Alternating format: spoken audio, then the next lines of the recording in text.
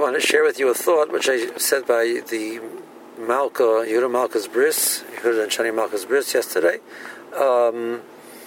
Maybe add one point to it also.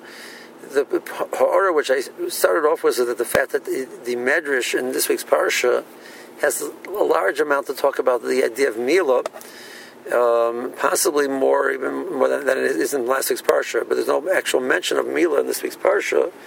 There is a mention of Mila, in last week's parsha. So why is the shift over here? So the Medrash says, "Said Hashem liReyav uV'Yisrael lahudiyim." That Hashem's secret is revealed to Reyav, and the brisoi, his bris lahudiyim, to make it known to them. So the Medrash says that Vayera Elav Hashem revealed himself to Avraham based on this pasuk. Now that he had the bris milah, he revealed himself.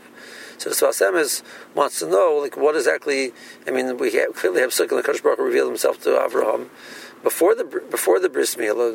That last week's parable, Avraham. Excuse me.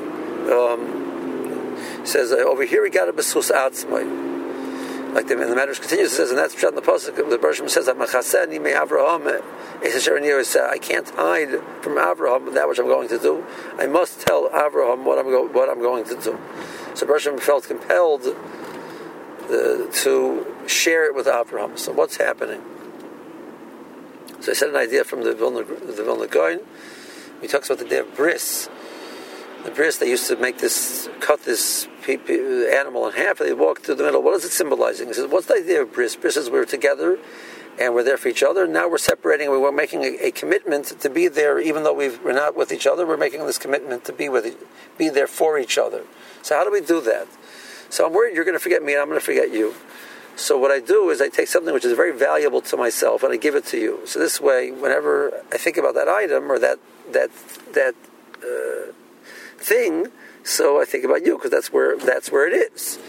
So that reminds me of the fact that it reminds me of you, because my very precious item is by you, and vice versa. You do the same thing with me.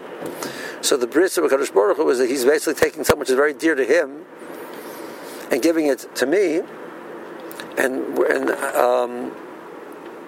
I'm taking something very dear. We're taking something very dear and giving it to him.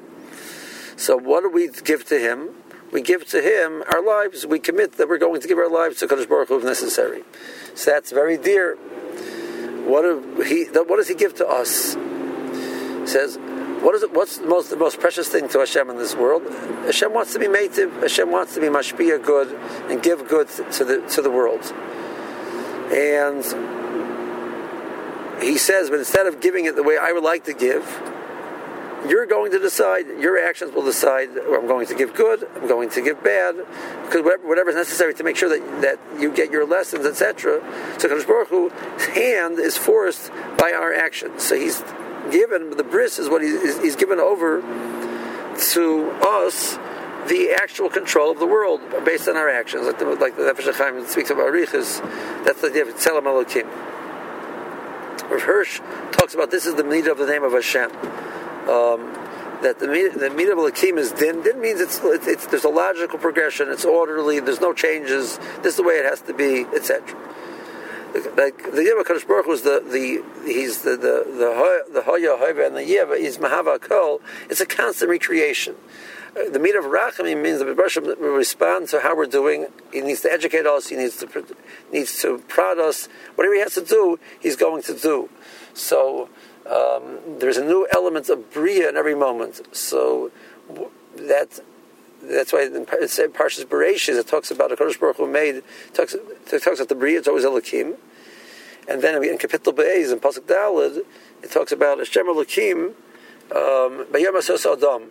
When Adam was created, now the Hanhaga has to be Hashem Elokim. That Hanhaga was given over to Klal Yisrael.